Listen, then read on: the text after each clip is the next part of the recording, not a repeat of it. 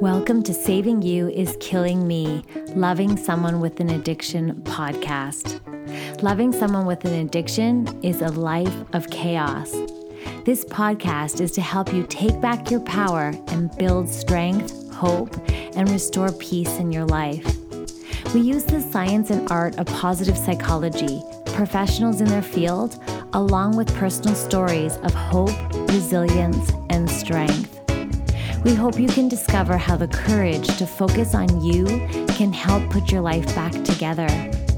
When you are in a place of exhaustion, hopelessness, and emptiness, we are a community that knows all too well the turmoil that comes from loving someone with an addiction. We are here to help you compassionately struggle well.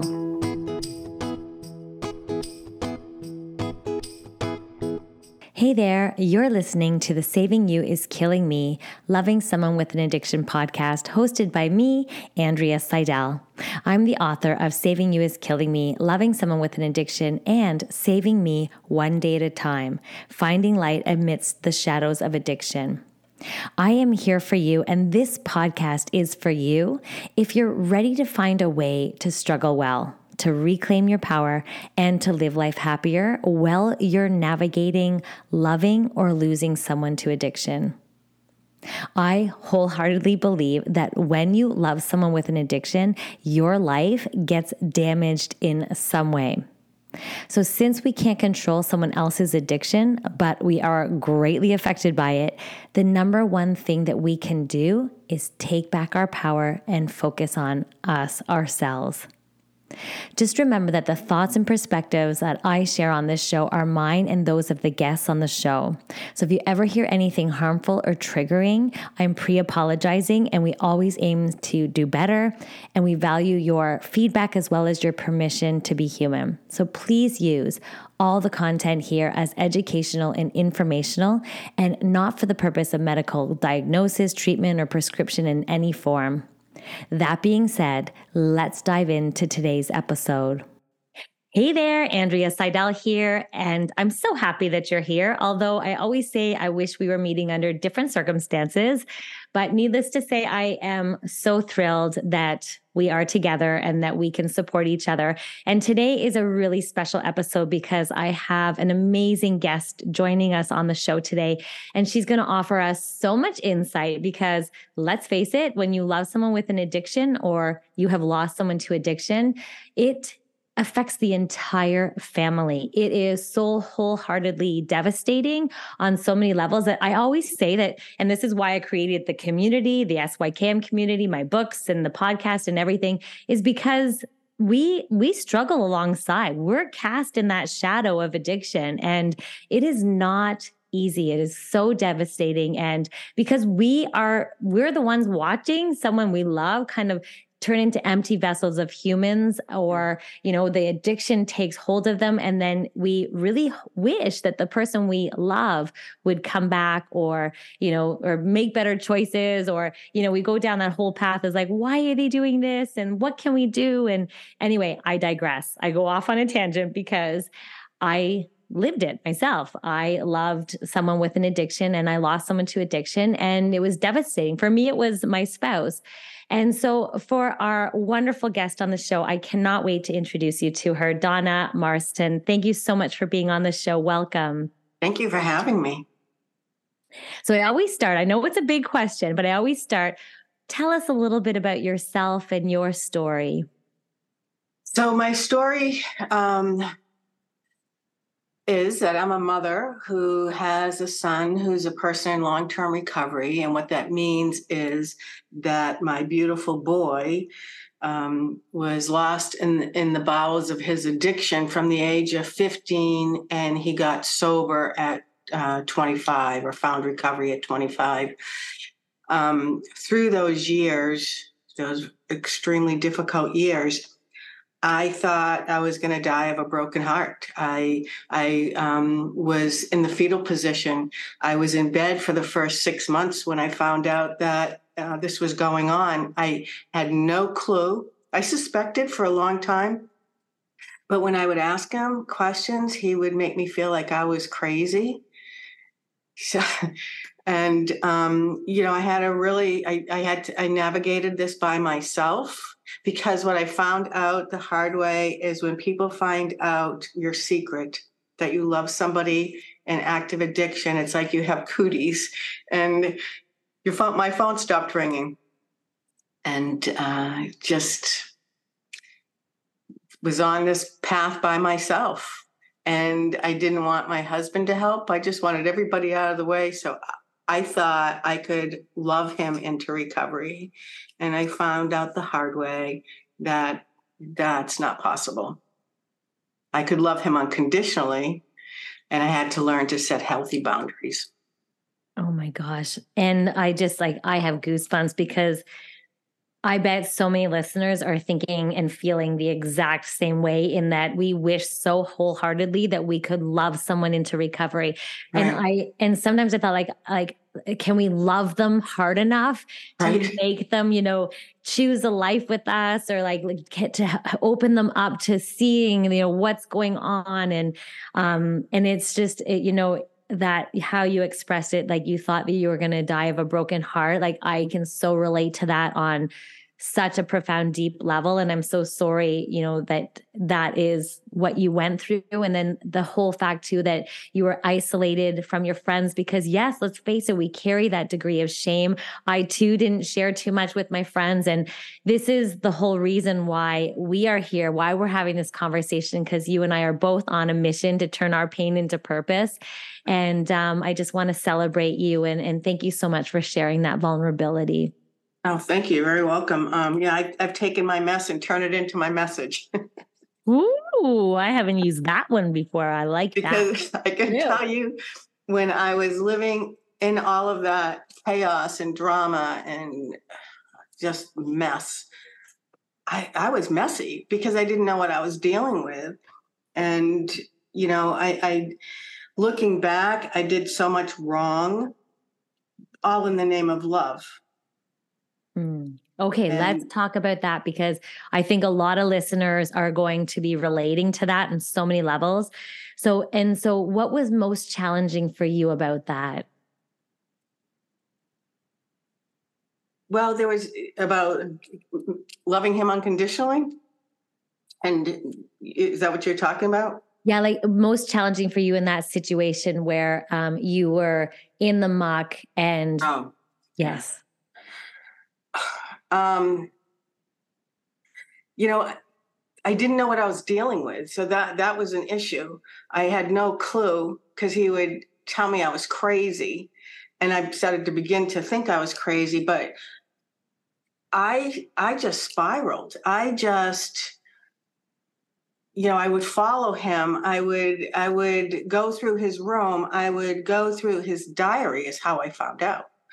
And, I have some very strange stories that went on. And I got caught up and lost in all of this mess. And I didn't know how to get out of it. I didn't know what to do. I was as sick and suffering as he was. And one of the things I've learned is we mimic each other's behaviors. When our kids or loved ones are sick and suffering, and we don't have the coping skills or the tools to manage our emotions, we're sick and suffering as well. Because here I am mourning the loss of a child who's still alive. And that's hard to navigate through. Yes. What do you do? So I was paying off drug dealers. I would show up to places that I shouldn't have shown up to. I became crazy. There was no common sense. Yeah. I guess is the best way to say it. I just ran and I just thought it was my job as his mother to rescue and save him from his addiction and the lifestyle he was living. And I found out the hard way, that's not my job. I can love him unconditionally. I can set healthy boundaries. I can learn how to mend and heal my broken heart. And I can love him unconditionally. And I had to figure out what that looked like. Oh my gosh. Okay. So I just want to celebrate the fact and that you're sharing this, because I know the listeners are probably in the very, very much the same situation. For me, I got completely caught up in it as well. And it's amazing how we suddenly start to like realize that it kind of makes us feel crazy and it makes us seem like what? And then it's amazing how we get pulled, and I always say pulled into their quicksand. And so just by sharing that, I just want to express the humanness in it, and that we show up. And I often say there's a lot of shame associated with, you're enabling or but we show up in a way that anyone would show up when they love another human. And I don't know it from a mother's perspective. I can only imagine how wholeheartedly devastating that would be. I do have 2 children. I have 2 bonus children, and I can't imagine that. I know it from a spouse perspective, and it is so devastating. And you do get caught up in it. You show up in a way because you do so much love this person, and you want to help, you want to save, you want to fix, you want to, and so I thank you so much for sharing that, because there's nothing wrong with us. If you are showing up in that way, there's nothing wrong with you.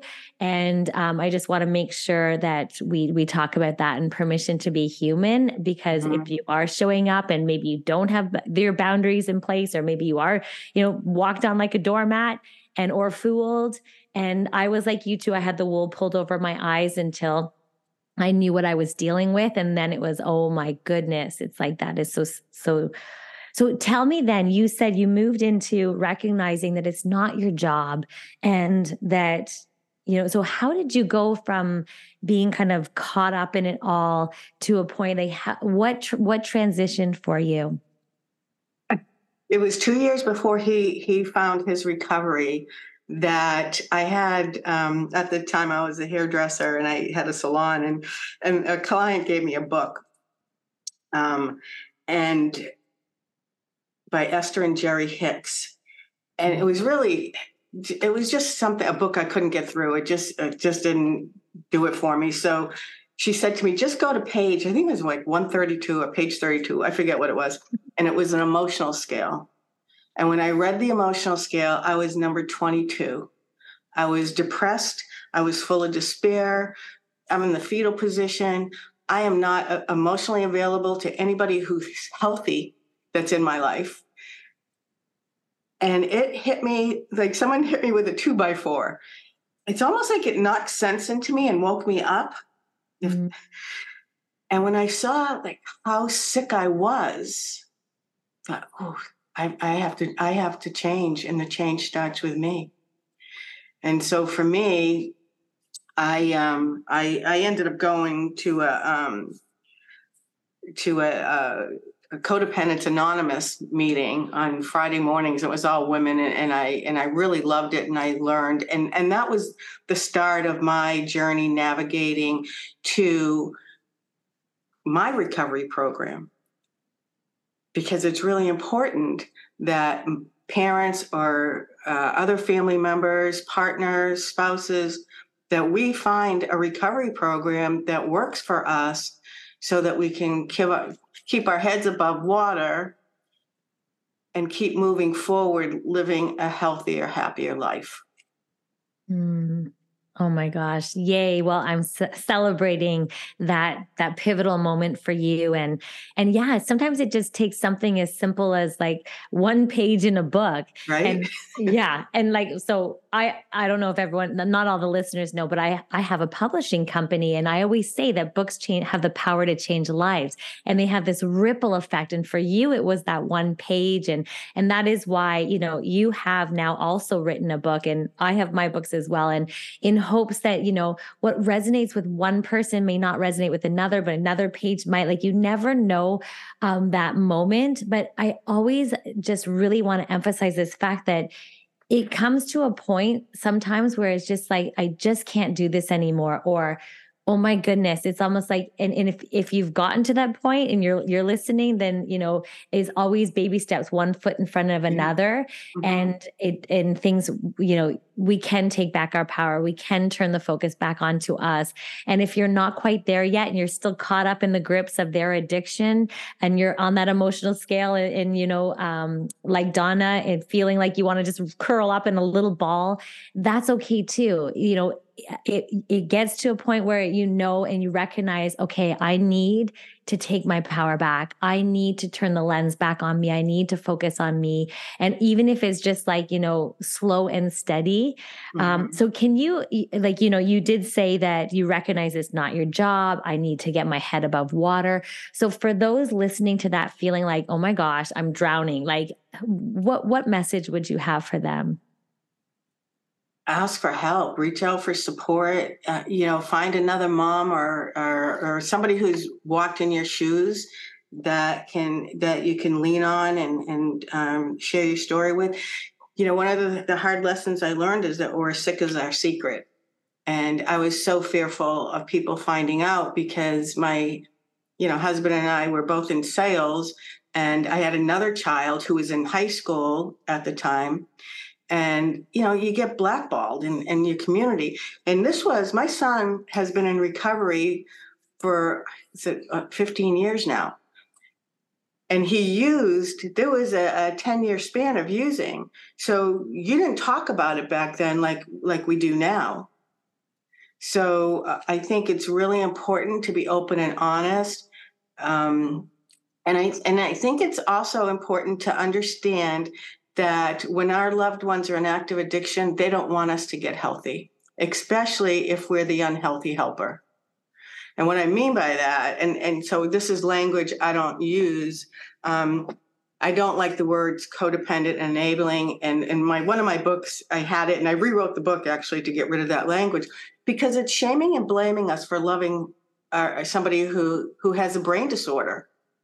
And if they had anything else, people would be bringing us casseroles, and they don't do that when our loved ones have a substance use disorder. Okay, you're talking my language.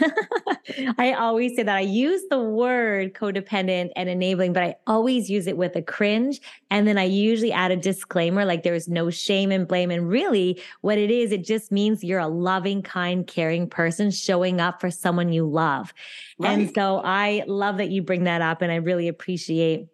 It's true. It's like a lot of finger pointing, and so one of your major lessons learned here is this idea is that your family, like it's a family disease, and that there's a lot of shame, and that it's come a long way. But what you're saying is in the past, like you just wouldn't talk about it, and so reaching out to help is for help and support and community when you're going through this is what really helped you. Right. Yeah. Not in the late 90s. You didn't talk about it. So he got sober in 2008, actually on Mother's Day.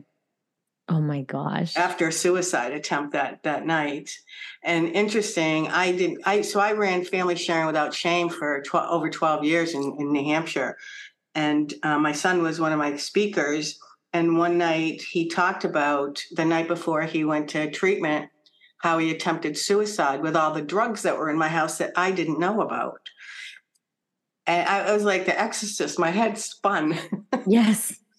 And there were so many emotions because I'm your mother and I didn't know it. That by the grace of God, he woke up and realized he should go to treatment, but he had left a note. I would have found it on Mother's Day. Oh my gosh. Right? Just the insanity. Yeah. It is unbelievable. I'm so sorry that you had to go through that, but that it did end like in such a fantastic way. And I just, but you still went through the process of processing all of that. You still had to find that note and to realize the darkness of that. Mm. So, which brings me to my next question, and it kind of relates to your whole mission here, is this idea of sharing without shame. And can you talk a little bit about that? Yes. So sharing without shame, whether you have a child in active addiction or you love somebody in active addiction or they're in recovery, is I think it's a way of freeing ourselves from that heaviness that we carry, because I'm not ashamed that I have a son and who's a person in long-term recovery. Years ago, I was, but I think no matter what we do, it's important not to share without shame, because we have the right to our feelings and we have the right to express them, because whatever I say without shame may help one other mom, may help. I've had my words when I spoke at treatment facilities to the residents, and they wanted to go home and hug their mom, and it made a difference in their world. And it's just sharing without shame is being open and honest about ourselves and allowing ourselves to be vulnerable. And it also brings empathy and compassion to anybody who's walking in our shoes. And that is so beautiful. And I really agree with you on so many levels, in that once we've lived something, we've lived an experience, if we were to keep it to ourselves. And I'll share a little personal story, is that after I lost my addicted loved one, I started writing the book, Saving You is Killing Me, the one, loving someone with an addiction. And it was so hard for me to write, but I knew I needed to, use my psychology background and resilience training to help people who are going through this struggle. And I have to say, I almost authored it under a pen name, because I was so embarrassed and shamed that I had gone through what I did. First of all, I didn't want to slander the person that I was with. However, I just made sure he wasn't in it in any way. I shared my story from my perspective without, slandering him in any way. And I realized, no, if I do that, I'm hiding behind shame. And the idea here is that I'm going to confidently put my name on this. And I am going to create a support group. I'm going to create a podcast, and I'm no more shame, because me sharing my vulnerability is what's brought this amazing community together that is helping so many people, and all the amazing humans that show up there in the group and they share their stories or they write in the comments and things like that. It really touches my heart, and it's helping, and it has a ripple effect. So exactly what you're saying, and your message of sharing without shame is when you are vulnerable, it can help so many other people, because you can come from a place of understanding, from compassion, empathy, and it's just such a beautiful space to be. So there's no shame in it. I love your message, and I'm so grateful. And your website is even sharingwithoutshame.com. So everything's good. Sharing without shame. I started off as Peeling the Onion, which was my first book, which was under a pen, Donna M. Now I've rewritten all my books, and now I have my name, because I'm proud of what I've done, and I need to be open and honest and not hide behind a pen name. So yeah. So I get that. We share that. Isn't it interesting though, right? Because the subject matter is so dark. And so let's celebrate you and I. Yay! And everyone in the community that's sharing, and as scary it is sometimes for people to post. I know a lot of people in the group too post anonymously because they have that. And so I just want to celebrate everyone who is sharing and reaching out and supporting other people going through loving or losing someone to addiction, because that is a vulnerable place. It is, there is some degree of shame. So I also talk about this idea of secondhand shame. And I find that this worked really well for me. And I love this concept, because what we do is we take on someone else's addiction and the shame around it, and we take it on as our own. And it's almost like, I remember this was when I was in the muck, and I remember almost covering things up. I would explain out why he's not showing up to parties or family get-togethers, why he wouldn't come on vacations anymore, and, why he's sleeping so much, and blah, blah, blah. And I remember having secondhand shame. Like I was almost embarrassed because of his addiction. And I took on that shame. And so I don't know, does that resonate with you? Oh yeah. Especially, well, I didn't really let friends know for a while, but with my family, I just remember like they didn't really want him to come to holiday parties, or he would come down just to get gifts of money and leave. And I knew what was going on, and just the shame would just, and I didn't want to say anything, and you're hoping that they don't notice. But yeah, we certainly do take it on, and that's a heavy load, because now we have our own, and then we have that. It's, I always tell people, we have a cart or a backpack, and it's full of all this shame and all this stuff. And sometimes it just isn't ours. And until we unpack it, we can't lessen the load for ourselves. And it's heavy. This is heavy stuff. This is heavy stuff. Yes, it is. So I'm curious, how did you start taking your power back? Well, I went to a couple of Al-Anon meetings, and it just didn't work for me because I wanted answers. And I actually felt like, just tell me the answer to how to save my son, because my son is not like your kids. I did not raise my child to do drugs. He came from a nice household, blah, blah, blah, blah. I learned that addiction has no boundaries. Doesn't matter what your financial, marital, or any of those statuses are. Actually. Addiction is what it affects everybody. I'm sorry, I just lost my train of thought. How you took your power back. Oh, so what I did is that stuff just wasn't, those meetings just weren't working for me. I went on a very lonely spiritual journey. And I ended up working with a mentor and becoming a Shambhali Reiki master.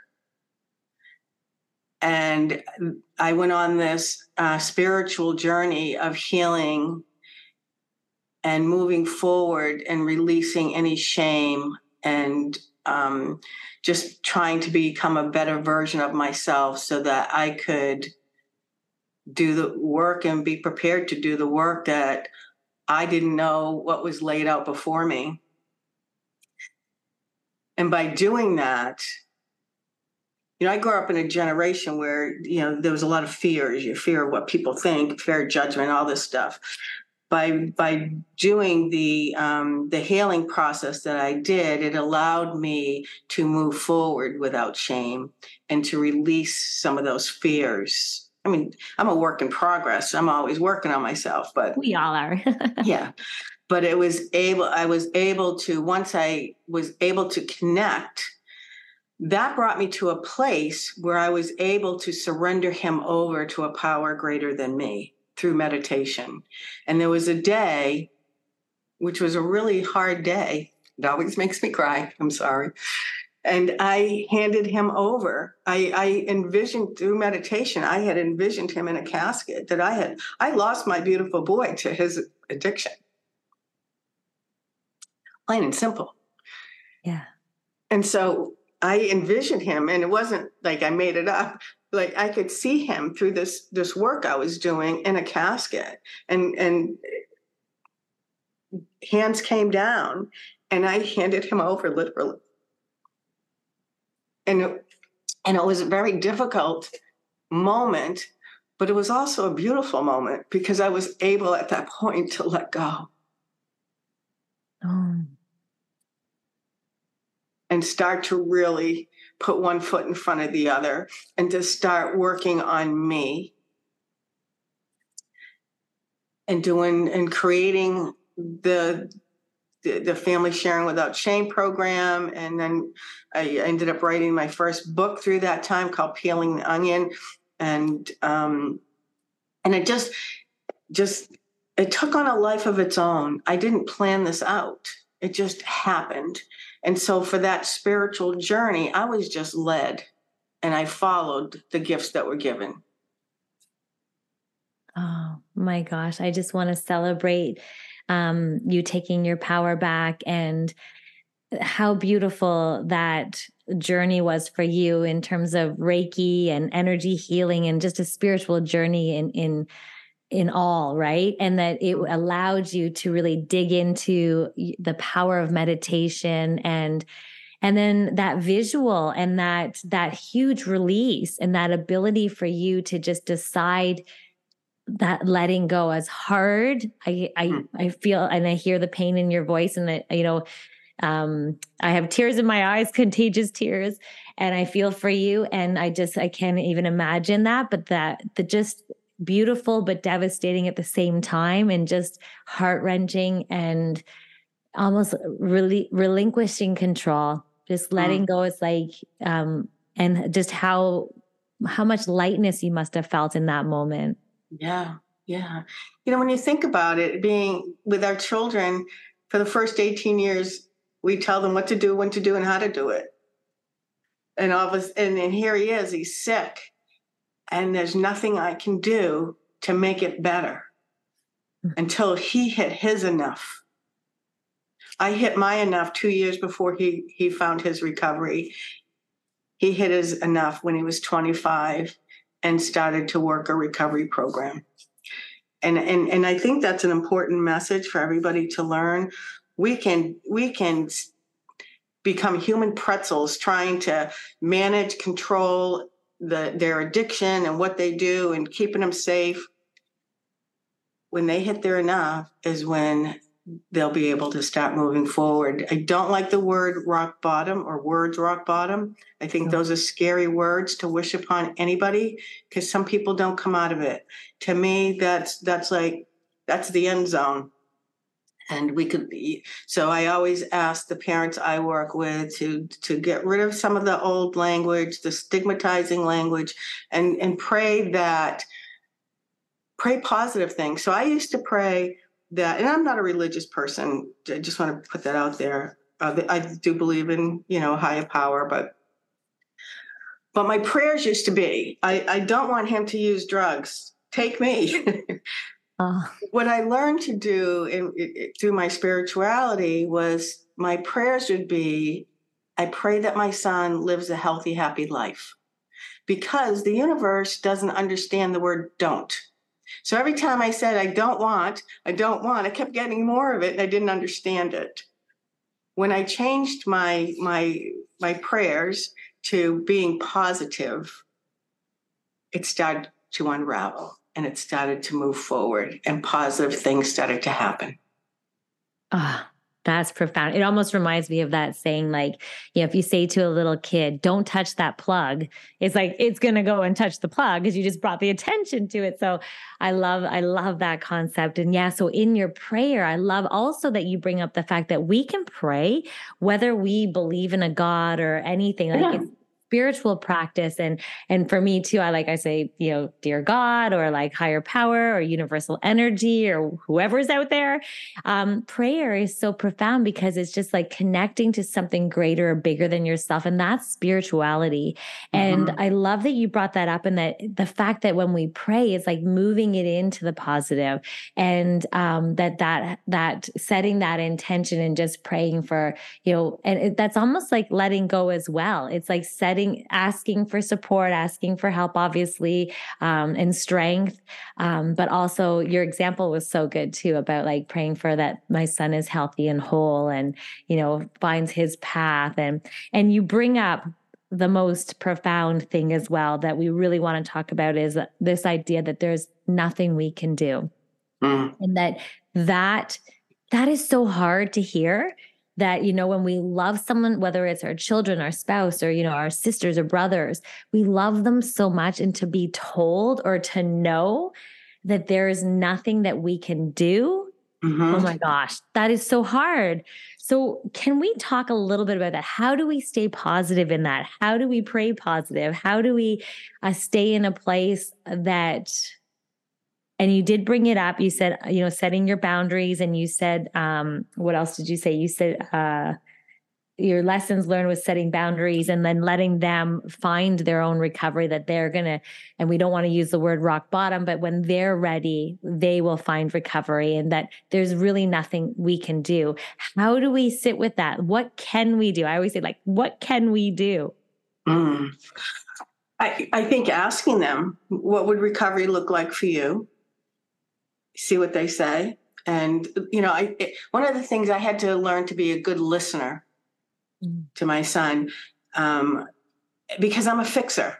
I wanted to fix it all. And I think that's very common of women. We want to fix, and we want everyone to be healthy and happy. And so I got this book, You Can Heal Your Life by Louise Hay, in the movie. And every time I started to watch the movie, I'd fall asleep. I never got to see the whole thing. And I left it on my desk, and he came and he found it. And every night when he came home, he would watch that movie, and he read the book, and that was part of his recovery. So I found that instead of we often talk at them and not with them. I was a talker at her. Let me tell you what to do, how to do. I don't know what addiction feels like. I don't have a substance use disorder. So who am I to tell him how to work a recovery program? I've never worked one. So I had to stay in my lane. I had to readjust and stay in a lane to learn what works for me as an unhealthy helper, and then find tools that would work for us. And I found leaving books around. He might pick it up. He might read it. It might make a difference. Asking him questions. What can I do to support you? Is there anything that I can do to help you work through what you're going through? Finding ways to allow them to still be in your world. And so one of the things that I'll tell you, this is a story that I had with a parent that would come to my group, and she was remarried. And so her son was not allowed on the property or in the house. He wasn't allowed in the house for a meal, and he was homeless, and the mother was sick over it. And so she came to me and said, "What do I do?" And I said, "How about, you have a picnic table?" Because it was warm at the time. I think it was spring or summer. And she said, "Yeah." I said, "Did your husband say he can't come on your property?" And she said, "No." I said, "So have him over for dinner and have it at the picnic table. You get to see him. You get to feed him. And don't talk to him about his addiction. Bring out like a picture book of when he was a little boy. Remember when we did this, how much fun that was? I loved that time with you." Do things like that are positive, because when we're pointing our finger, blaming and shaming them for being addicted, all we do is put up walls. It's just finding ways that we can still be in our lives with somebody who's unhealthy. How do we do that? It could, if you could meet them at McDonald's, if your child's homeless, and buy them a meal and just have a conversation. Sit back and listen. And if they don't want to talk, don't talk. Just hold space with them. That's beautiful. I love your expression, staying in your lane. It is so hard. So hard. You're right. Hard. Well, I weave in and out. Yeah. And that's okay. No shame, right? It's like, okay, yep, I did the same thing. I did the same thing. Yeah, we go up and down. We're human beings, and I can do something really well, and then a week later, all of a sudden, I make a mess of it again. Yeah. And that's permission to be human, right? Right. So, yeah. Okay. I love this, that you left a book out here and there, and that, there's ways to still practice boundaries, but then also still invite them in without, crossing the line in terms of enabling. And we don't like those words, but in terms of unhealthy helping. And so this idea too is just being present, ask questions and listening, and then staying in our lanes. But what I love the most about what you said too is this idea of when you were taking back your power and you're focusing on you, and you were reading these books, and you're, focusing on restoring your well-being and safeguarding your well-being, it had this ripple effect. And it almost like, he caught wind of your book, or he so it's almost like when we focus on ourselves and lift ourselves up, and we're working our own recovery. And when I say our own recovery, I mean recovering the person we were before taken down by someone else's addiction, is kind of getting ourselves back. Mm-hmm. It's amazing how sometimes, not always, but sometimes it can have that effect of helping pull people almost into your vortex, or Right. pull people into your upward spiral, because you are taking good care of yourself, and we don't want to be doing our self-care practices and self-compassion and that kind of things for the purpose of getting, our addicted loved one to find recovery, but rather because we want to save ourselves and safeguard our mental health. But it could possibly also have a ripple effect on the family and help to pull everyone in that upward spiral. Mm-hmm. One of the things that I did was every morning I would write something I was grateful for. And especially when I was in the midst of this and I was starting to get healthy.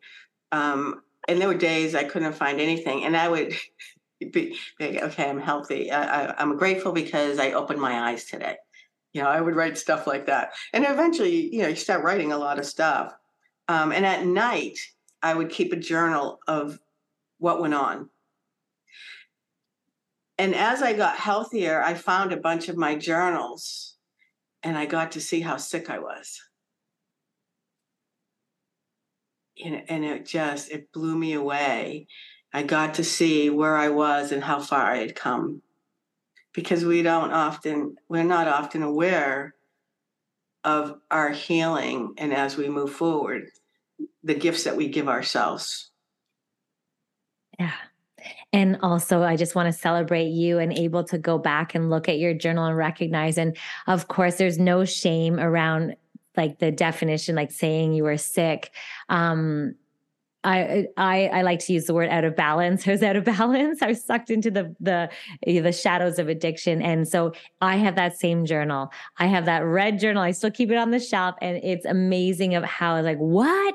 I would you could see me journaling and like to the point now. And that is the beauty in the process, right? And just honoring where we're at every given moment without judgment, self-compassion, self-care. It makes sense that I was in that place. It makes sense that I was struggling so much because I loved a man so much.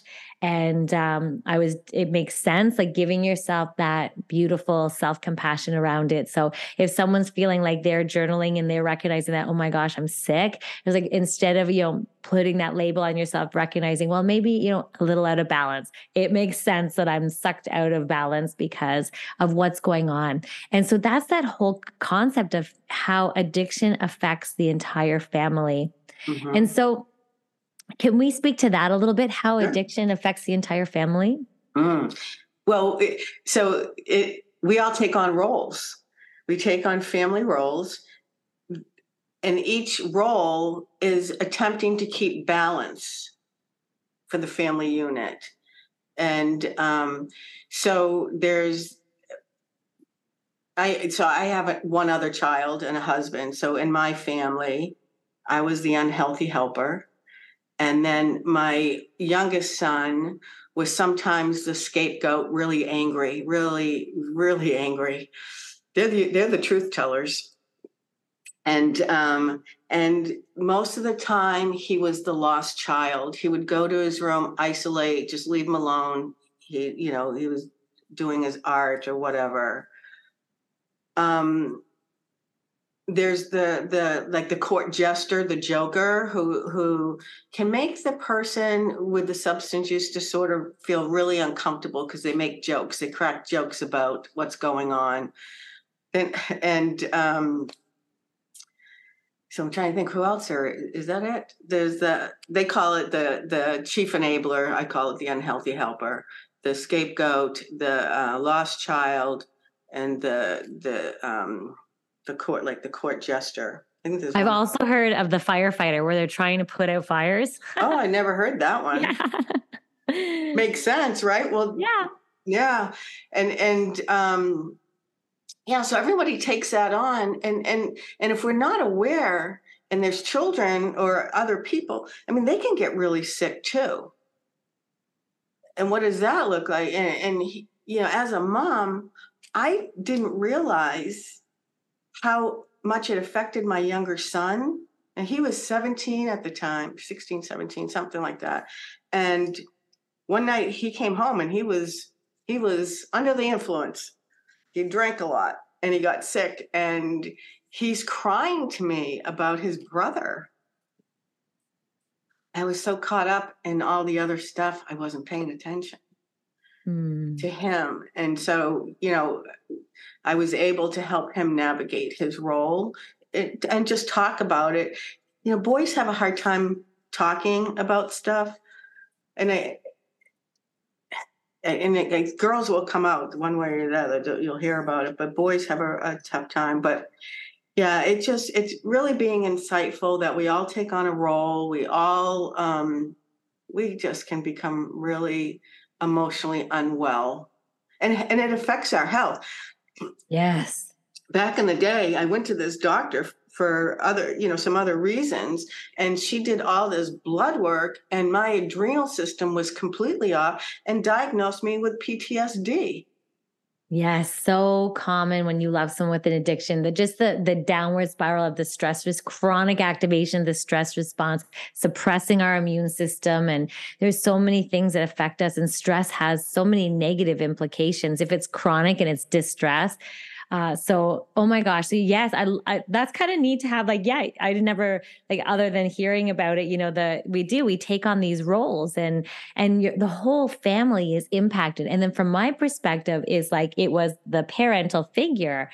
And so to the point where the parental figure abandons them, doesn't show up, doesn't come home. Like, how does mom explain this out? And starts talking rude to mom, and starts talking rude to the children, and grumpy, and like sleeping on ends. What's wrong with them? Explaining out behavior, this and that. And like, it impacts the whole family. And then for mine just up and disappeared.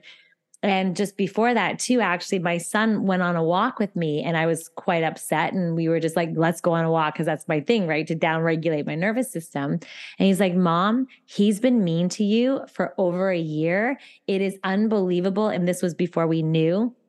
My son was telling me that he's not the person he used to be. He would say to me, something's going on with him. You don't deserve this. My son, my teenage son, was saying this to me. Mm-hmm. And so it almost made me realize, holy cow, like, this behavior is impacting, like, and then I turned into mama bear at that point. It's like, oh my gosh, like, I need to protect my children. I need to, like, I went into mama bear mode, and it almost took just that conversation to realize, like, how I can't stick this out any longer. Like, I need to look at what I can do for the future. Look how I can, like, separate myself. And then he ended up leaving anyway, because I got in the way of his addiction. So, but you're right. Like, it so impacts the whole family that we don't even realize the impact. So all we can do is save ourselves, turn the focus back onto us, reclaim our power, and, do that through very individual ways. Like, there's so many different ways for you, with the Reiki, the meditation,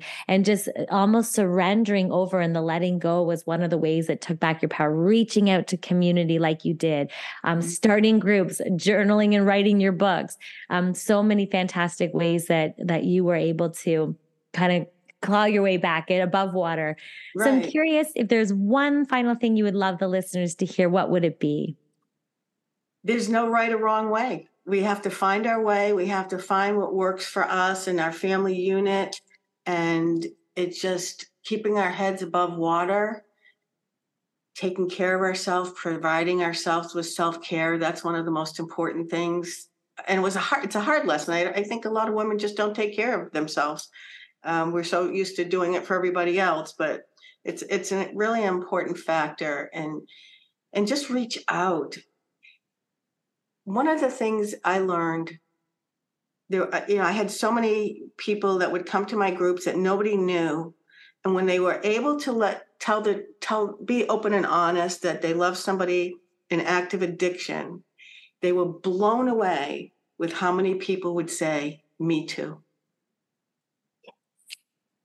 Oh my gosh, that's a beautiful message, Donna. And it is so true. And that is why we're here, because we don't want people to feel alone in this. And there are so many people touched by addiction. If you think of every single person who is struggling with addiction, how many people are actually impacted by it? So you're so right in that message that you are not alone. If you're listening here, you're not alone. We are here for you, wrapping you in love and compassion, as I always say. And I really, Donna, I can't thank you enough for being here on the podcast and sharing your vulnerability and your strength and your example of what's possible. Thank you for having me. It's been a pleasure. And of course, I will put all your links to your website and everything so people can get a hold of you. And of course, your website is sharingwithoutshame.com. In case people don't get to the notes, I want to make sure they can access you and all your fantastic books. And I'm just so thankful for you being here. Thank you. Thank you for listening.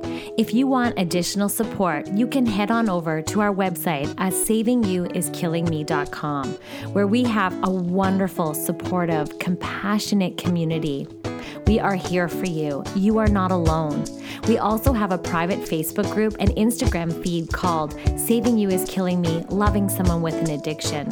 Be sure to subscribe here so you get the latest episodes.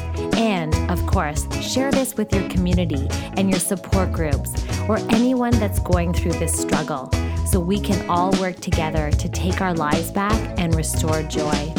Thank you so much for joining me, not only today, but week after week.